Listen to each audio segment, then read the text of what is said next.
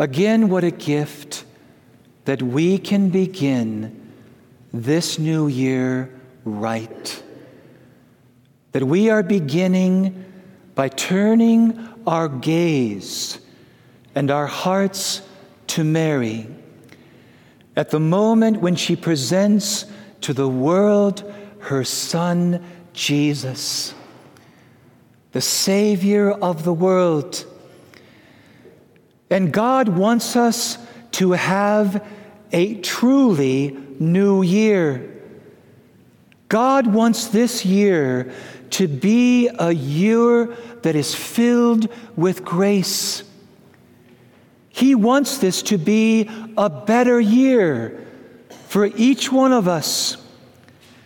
So let's try to understand what God desires and what God is encouraging and inviting us to do so that we can be open to all the graces and blessings from His heart. Notice in the second reading, if this is going to be a beautiful, blessed new year, the invitation is to go back to the moment when we received our new status as a child of God. In our baptism, we became a child of the living God through Christ who saves us from our sin. And we were given and filled with the Holy Spirit. And what does Paul say the Spirit does in you and in me? Cries out, Abba, Father. This will be a better year if you and I would cry out to God more often. Let's be honest. We have this strong default of becoming self-reliant. How many times, even throughout the week, we try to do life on our own. God, I can do this. No, I got this. This is why our life is so much harder than it needs to be, because we keep trying to do things on our own. We don't ask God for help as often as we should. And this is the foundation for holiness and what it means to be a child of God. To rely on God and not on ourselves.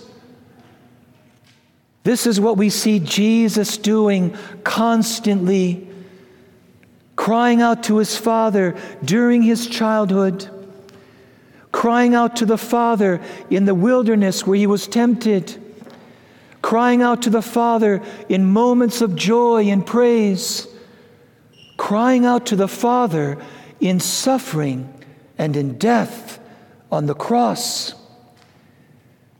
Abba, Father. How beautiful this year would be throughout the day, you and I, Abba, Father, living out of our status as children of God.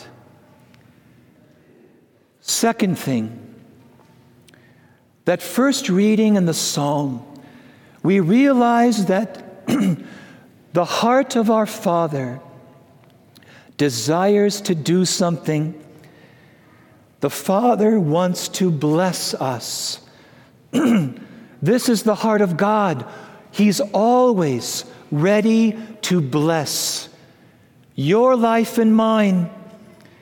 And I want to point out a particular detail when God tells Moses how he wants Aaron to bless the people. God wants His people to know that His face shines on them. And a face that is shining is a face that is radiant with joyful delight. God wants us to know His smile. He wants us to know that He loves us, and He loves loving us, and He is so delighted that we are His children. What a different year this would be if with Jesus we can come out from under all the different gazes of other people around us that can be so critical, so negative, impatient, angry. And we can even be hard on ourselves, self-loathing, self-condemnation, self-hatred. That is not the way to a good year. God wants us to come out from under these broken gazes and to live in the gaze of that radiant face that looks on us with joyful delight. Wow. That's a way to live, a joyful day. Third, isn't the greatest blessing of our Father Jesus? And isn't Jesus the one that Mary wants to encourage and turn us to?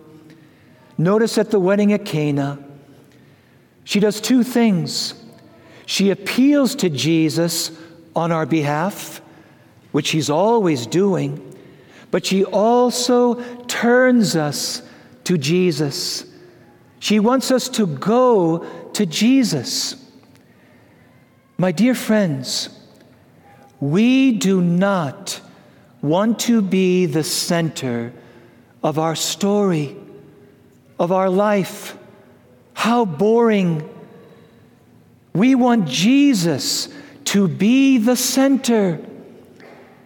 And what a beautiful year this would be if you and I renew this invitation to have Jesus at the center of everything, always turning to Jesus.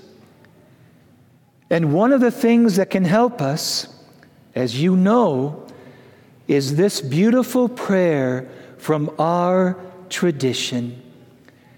Notice in the infancy narratives how few there are who recognize that Jesus is the Savior. The shepherds, the Magi, Simeon and Anna in the temple, very few besides Mary and Joseph actually recognize Jesus. Remember that book, Where's Waldo? Yeah, hard to find that guy sometimes. Well, sometimes it can be hard for us to recognize Jesus in our life. We are constantly missing Him.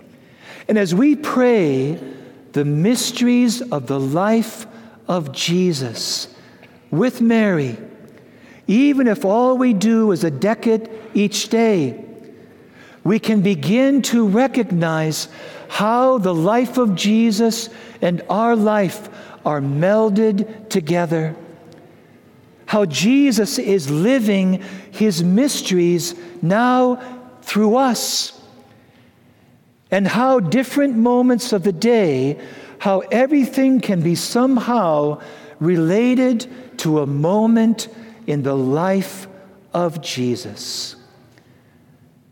What a beautiful year this would be if we would cry out more often, Abba, Father, and ask God for help.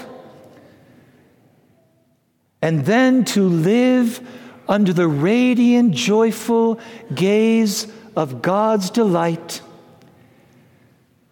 And then to recognize Jesus in our life each day, and with Mary, to stay so close to Him.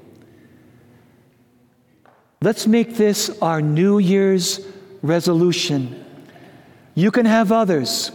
I'm going to work on my Wisconsin accent.